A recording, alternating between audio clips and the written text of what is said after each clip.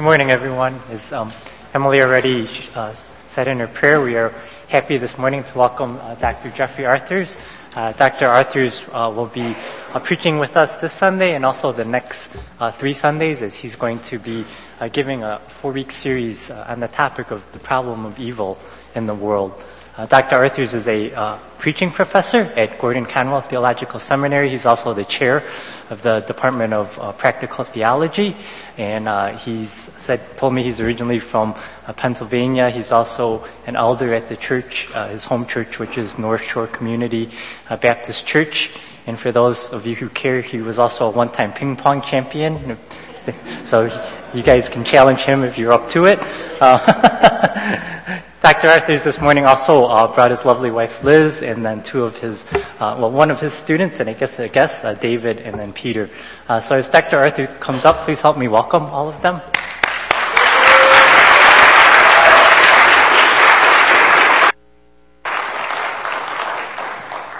Thank you, Pastor David. Thank you, Pastor Chuck, who is on sabbatical, but he's here today anyway. What an honor and privilege to be with you, this great, great church in the greater Boston area, a church that stands for the Word of God, stands for the glory of God. I was very encouraged by that time of singing. Is that typical for your church? What a terrific team that you have. Thank you so much for ministering to everybody, to myself included. My wife Liz is here in the front. Next to her is our friend David, and Peter and Whalian are sort of at the break between the aisles there also. And we are from Gordon Conwell Theological Seminary. Well, the topic for this week and the next 3 weeks, I'll be here for 4 altogether, is living in a world of hurt, or why do we suffer? The theologians call it the problem of evil. Why do bad things happen to good people? And we don't often ask, but why do good things happen to bad people? The problem of evil and suffering. The 4 weeks look like this. Today we'll take a look at the book of Job. Then next week, the story of Lazarus, John chapter 11, divine dawdling. Jesus deliberately dawdled until his friend died. Do not lose heart from 2 Corinthians. The Apostle Paul said, do not lose heart. And then finally, a sermon on heaven.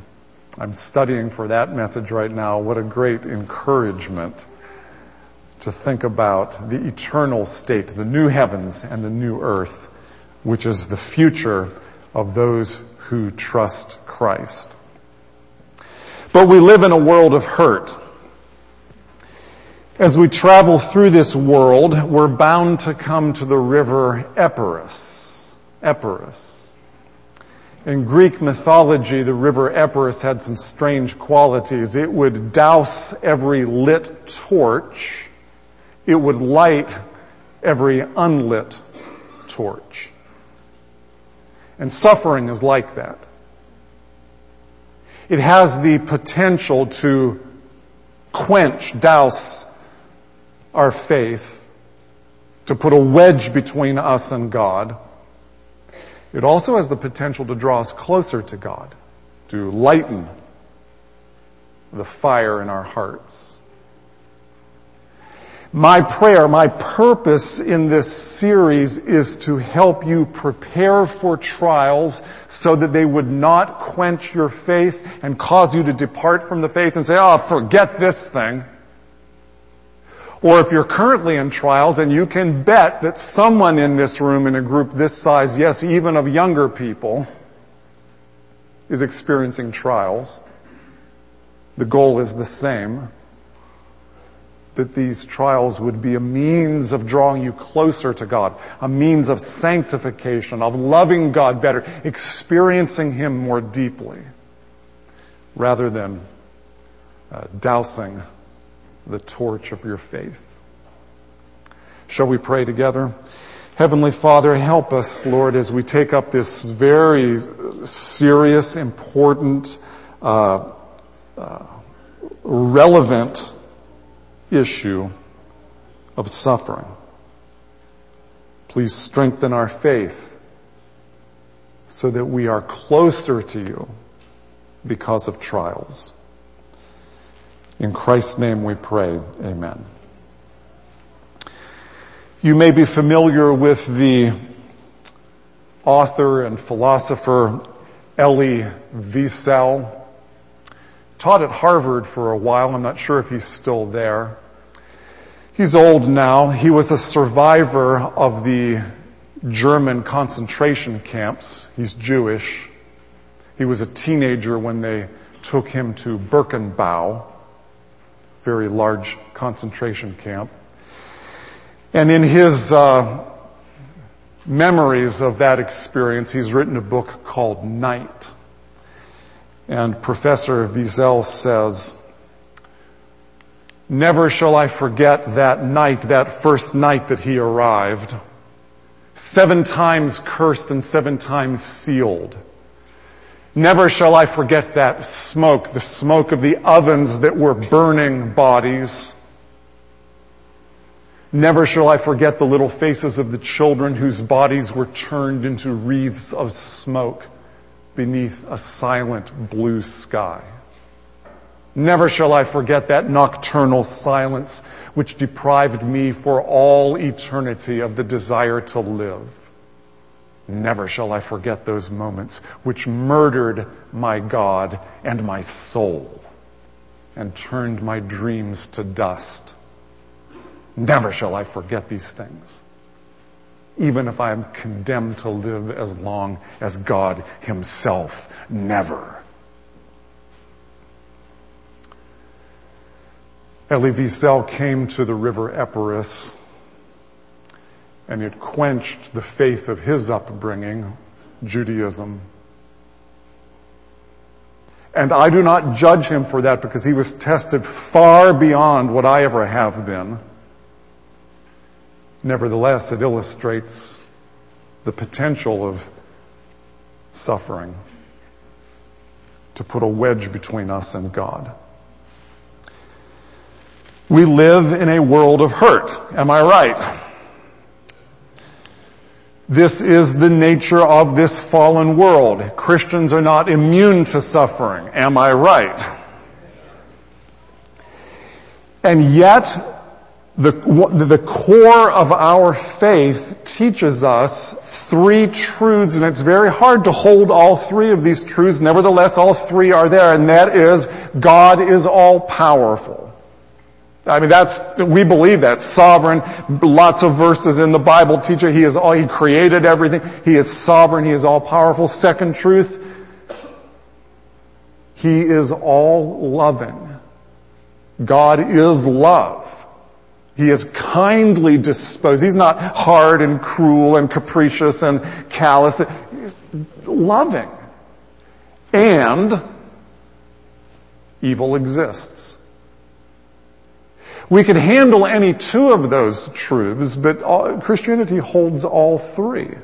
If God was not all-powerful, but he was, still loving, and we could understand, rats, God just can't do anything about it, but his heart is for, if he was not loving, if he was hard and cruel, he's powerful, he just doesn't want to do anything about it.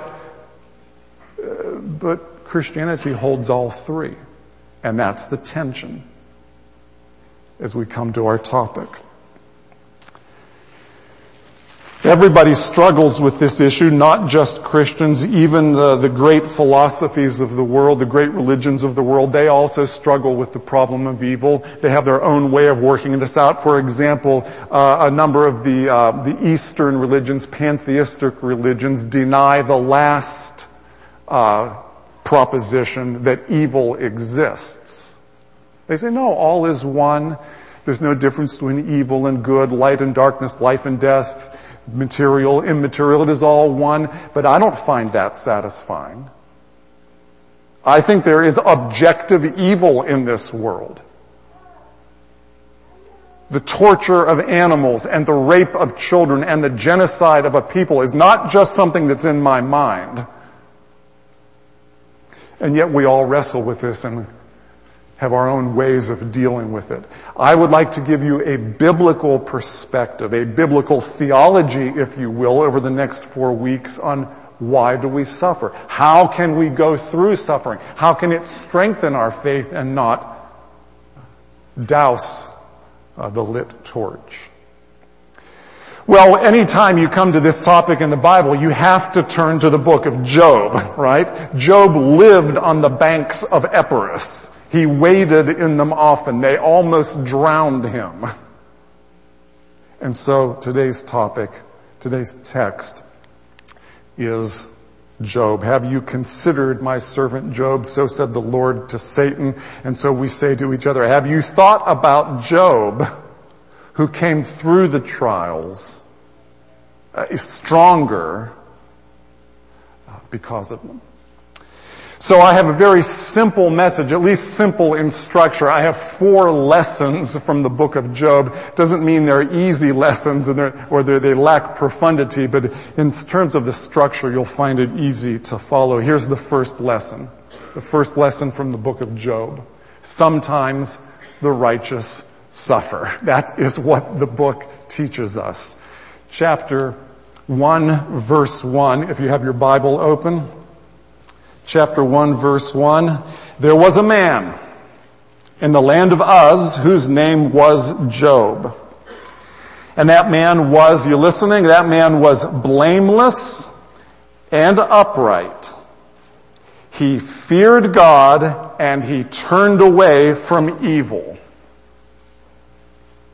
He was a good man. He turned away from evil. He feared God. He honored God. He was upright. He was a good guy. Chapter 29, verse 11 and following, verses 11 and through 17. Chapter 29. When the ear heard, it called me blessed. When the eye saw, it approved.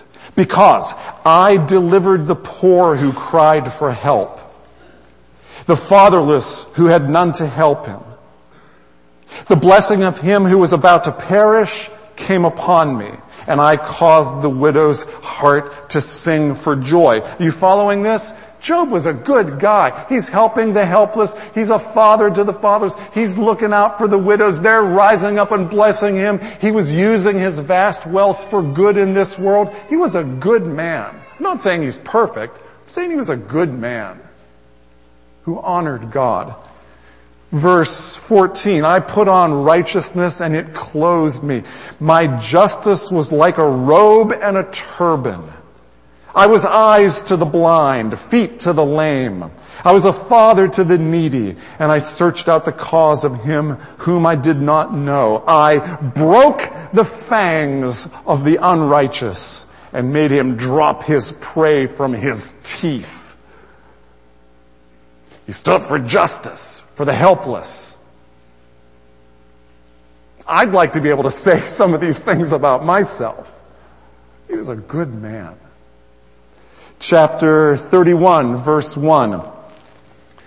I have made a covenant with my eyes. How then could I gaze at a young woman?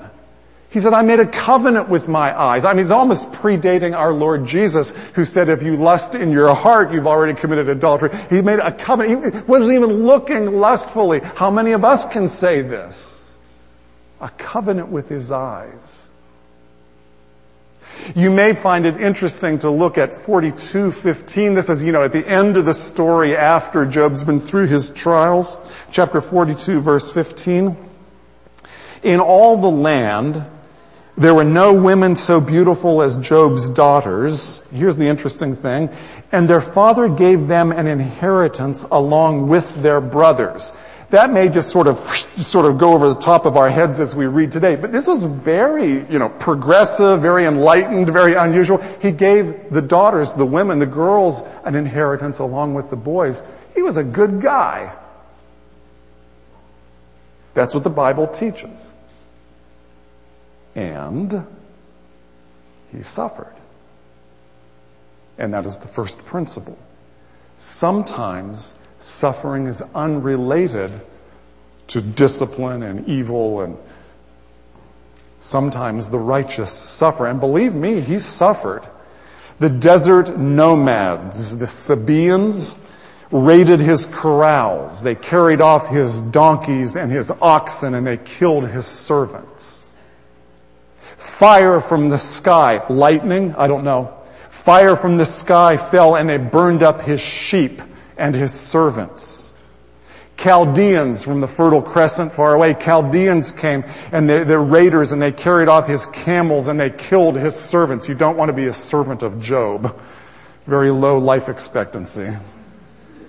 He had 7 sons and 3 daughters that were killed by a whirlwind, a tornado. Chapter 1 says, a mighty wind swept in from the desert and struck the 4 corners of the house. It collapsed on them, the sons and daughters, and they are dead. 10 kids. He himself was afflicted with boils. You know what boils are? I looked it up in that magisterial source of information, Wikipedia. A boil or furuncle is a skin disease caused by the inflammation of hair follicles, thus resulting in the localized accumulation of pus and dead tissue. Individual boils can cluster together to form an interconnected network of boils called carbuncles. In severe cases, boils may develop to form abscesses. The Bible says he scraped himself with pottery. He took pottery, probably a broken pot.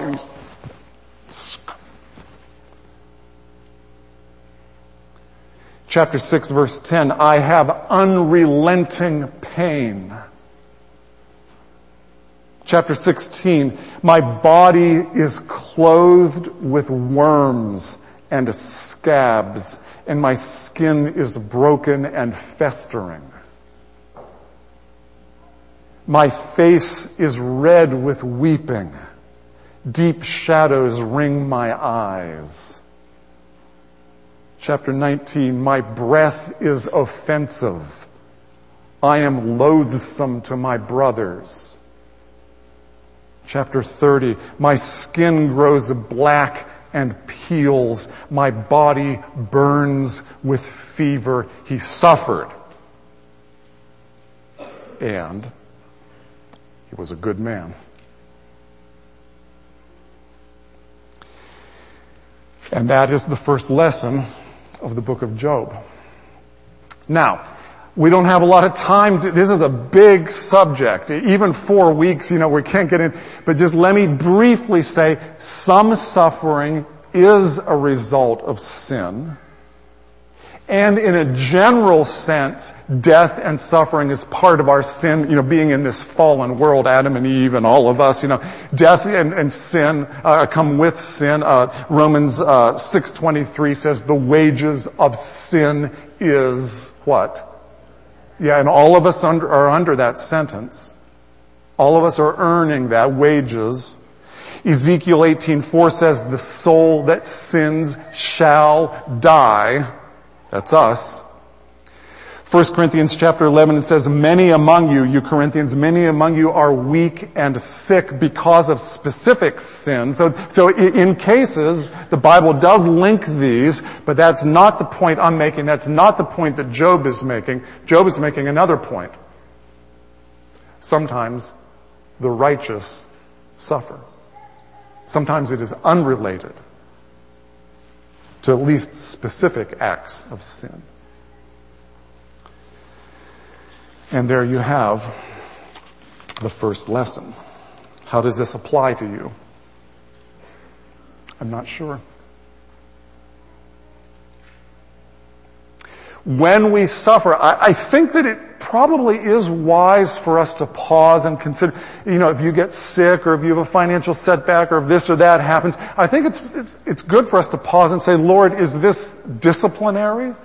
Am I off the path here? Are you trying to get my attention? Do a little honest self-reflection.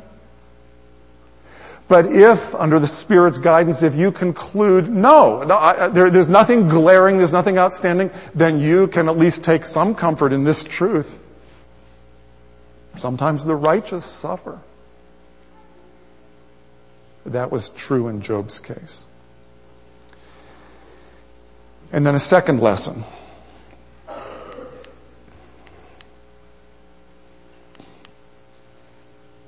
When we suffer,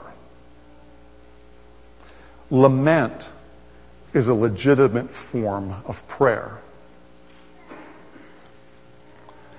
Chapter 7, verse 11 says, I will not keep silent. I will speak out in the anguish of my spirit. I will complain. That's the Hebrew word for lament. I will complain in the bitterness of my soul. The Lord did not rebuke Job for his lamenting. Job came pretty close to crossing the line into, accusatory, almost blasphemy, but he did not accuse God of evil, but he, on the other hand, he also said, what is going on here? Lord, I don't understand. I am righteous. I'm not perfect, but I'm breaking the fangs of the wicked. And we call that lament. The American church, I assume this is true, the Chinese American church, we really don't have much of a handle on biblical lament. But it's a major mode of communication, a major mode of prayer in the Bible. You know the book of Psalms has how many psalms in it? 150. There's different kinds of psalms. There's wisdom psalms, almost like the book of Proverbs. There's messianic psalms, about Jesus. Do you know the largest category of psalms? Lament. Depending how you categorize them, scholars say probably 50 of the 150 are sighing out our confusion and pain to God. But you and we're kind of embarrassed by that. Do you know they used to sing those psalms in church, in the worship? They used to sing them corporately. Oh Lord, where are you? That life stinks, oh Lord. Please vindicate me. Lord, are you deaf to it? They used to sing these together. We would be like, well, I can't do that. Like lightning will come down.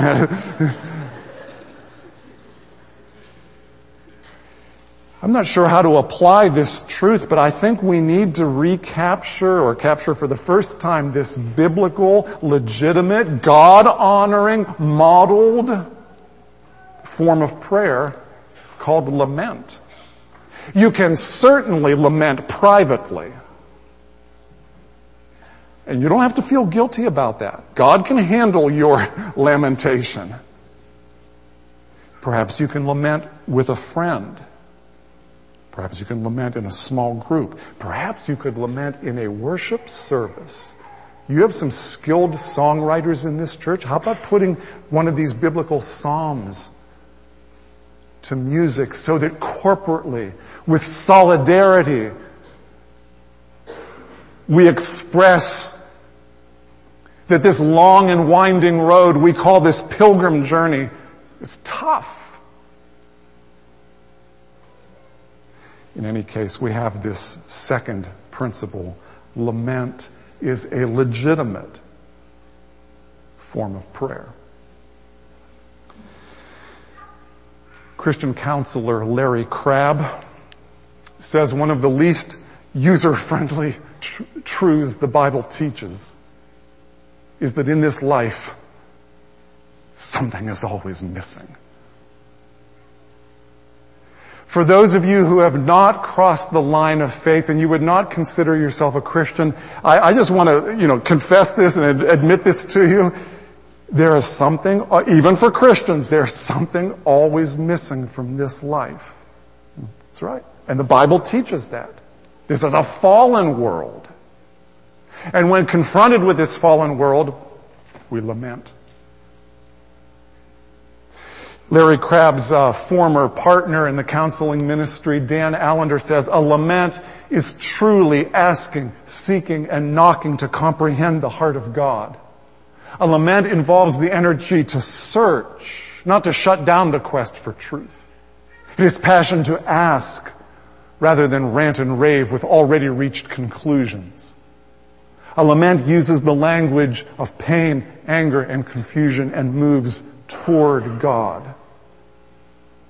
There is a fine line between complaining and grumbling, which is a sin, and lamenting, which is not a sin, but is a modeled, recommended, legitimate form of expression.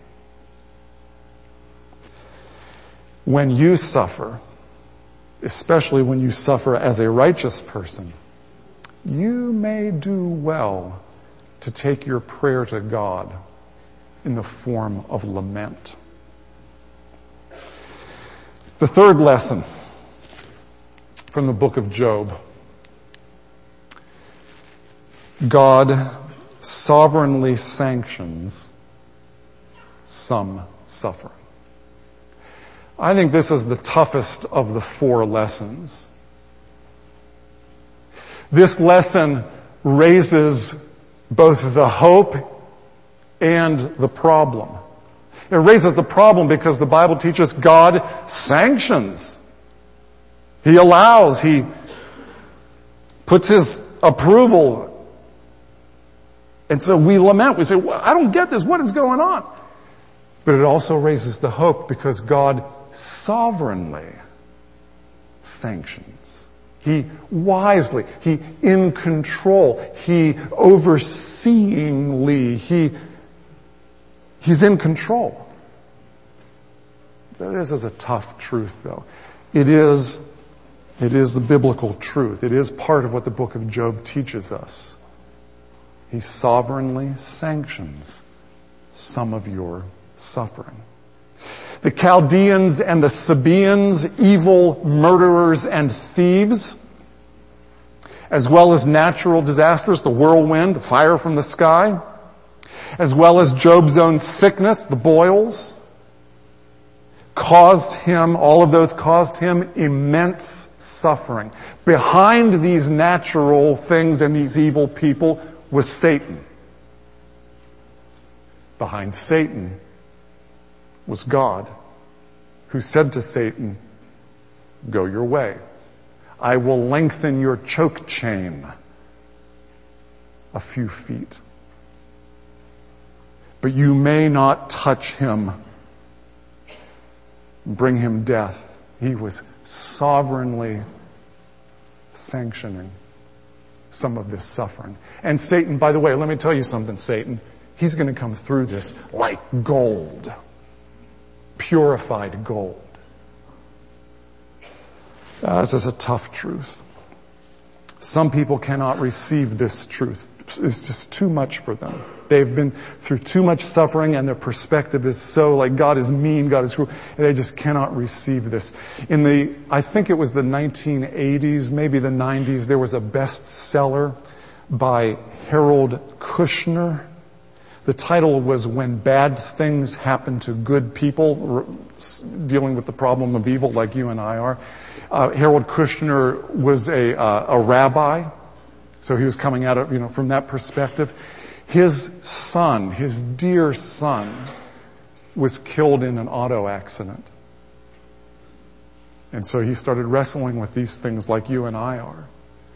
Here was Kushner's conclusion about the sovereign sanctioning of God. I recognize God's limitations. He is limited in what he can do by the laws of nature and the evolution of human nature and human moral freedom. Are you capable of forgiving and loving God even when you have found out that he is not perfect? Even when he has let you down, disappointed you by permitting bad luck and sickness and cruelty in his world and permitting some of these things to happen to you? Can you learn to love and forgive him despite his limitations. I do not judge Rabbi Kushner. God preserve me from losing a beloved son. Nevertheless, I have to say, with biblical integrity, as called to simply pass on what he has already revealed to us, I have to say the truth, and the truth is not this perspective. The truth from the book of Job is sometimes he sovereignly sanctions some suffering. And you ask, why? What possible good can come? That's a good question. It's a big topic. Very briefly, let me suggest some very quick answers to the question why, and really the rest of this series, the other 3 weeks, we'll come back to this. Why does he allow suffering? What possible good can come from it? Suffering helps us sympathize and help others. I'm not saying that, that clears up all the mystery, but it is a partial answer to the question why. 2 Corinthians chapter 1, verses 3 and 4.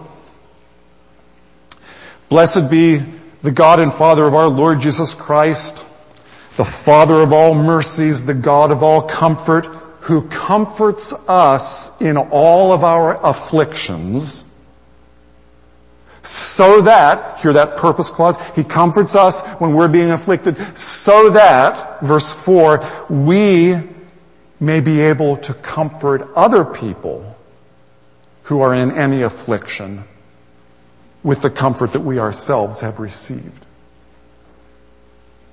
Look, if your grandparent has Alzheimer's, it's very painful, it's very difficult for you. You are in a position to do something that a person not in that situation really can't do as well, to extend, as the minister of God, the hands and feet, the mouthpiece, as the body of Christ, to extend the comfort that he has extended to you. And that is a partial answer to the big question, why do we suffer? If you have been the object of lies, anybody here? It's very painful. It's suffering. It really is not physical, but it kind of has physical consequences. But it's very painful. And yet you are maintaining your faith, and you have not departed from the faith, and you are experiencing the grace of God because they lied about Jesus, and you are being made one in his suffering. You are in a position to extend to someone else in that situation something that the others of us really can't. Another partial answer to the question why is because suffering is designed to purify our character. 2 Corinthians chapter 12, verse 7. To keep me, Paul, from becoming conceited because of the surpassing greatness of the visions that I had received, a thorn was given to me in the flesh, a messenger of Satan to harass me, to keep me from becoming conceited. You hear this? You follow this? In order so that I wouldn't get proud, because, he was really favored by God. He was a great apostle. He had these visions and revelations. In order to keep me from becoming proud, God sovereignly sanctioned a thorn in the flesh. He calls him a messenger of Satan. Sounds very much like the book of Job. For what purpose? So he wouldn't be conceited, to purify his character. And suffering can do that. It can make us gentle. It can make us compassionate. It can make us patient. It has these sanctifying godly influences. It can light every unlit torch. And that is one of the reasons why he allows suffering. And then a third reason, it simply helps us long for heaven. I'll be preaching on that in the final week. But we see that in 2 Corinthians chapter 4, verses 16 through 18, we do not lose heart though our outer self is wasting away. Our inner self is being renewed day by day. Because this light and momentary affliction is preparing for us an eternal weight of glory that far outweighs it all. Therefore, we do not look at the things that are seen, but we look at the things that are unseen. Because the things that are seen are temporary, but the things that are unseen are eternal. It helps us long for the next stage when there will be no evil. Let me give you one more perspective from the book of Job. Lesson number 4. The pursuit of God can, and I think it's fair to say, should take place without immediate reward. Job teaches us that. Job models that for us. If you are suffering, I urge you, I pray for you, I commend you to God, keep pursuing Him. If you have not yet suffered, without being a prophet of doom, I say to you, it is coming. And you should, in that circumstances, still pursue God. That's what I want. I've been sobered as I've been preparing these messages. I've been preaching to myself as I've been preparing. But this is the kind of faith that I want. Because all of us are going to come to the river Epirus. And with this biblical teaching, perhaps God can preserve us and draw us closer to Himself through suffering. Shall we pray? Our gracious Heavenly Father, help us, Lord, when suffering comes. Help us to be like Job, who lamented and yet he did not accuse. He remained steadfast even though it was very hard. And you purified him and sanctified him through the suffering. Help us to come through as gold. In Jesus' name, amen.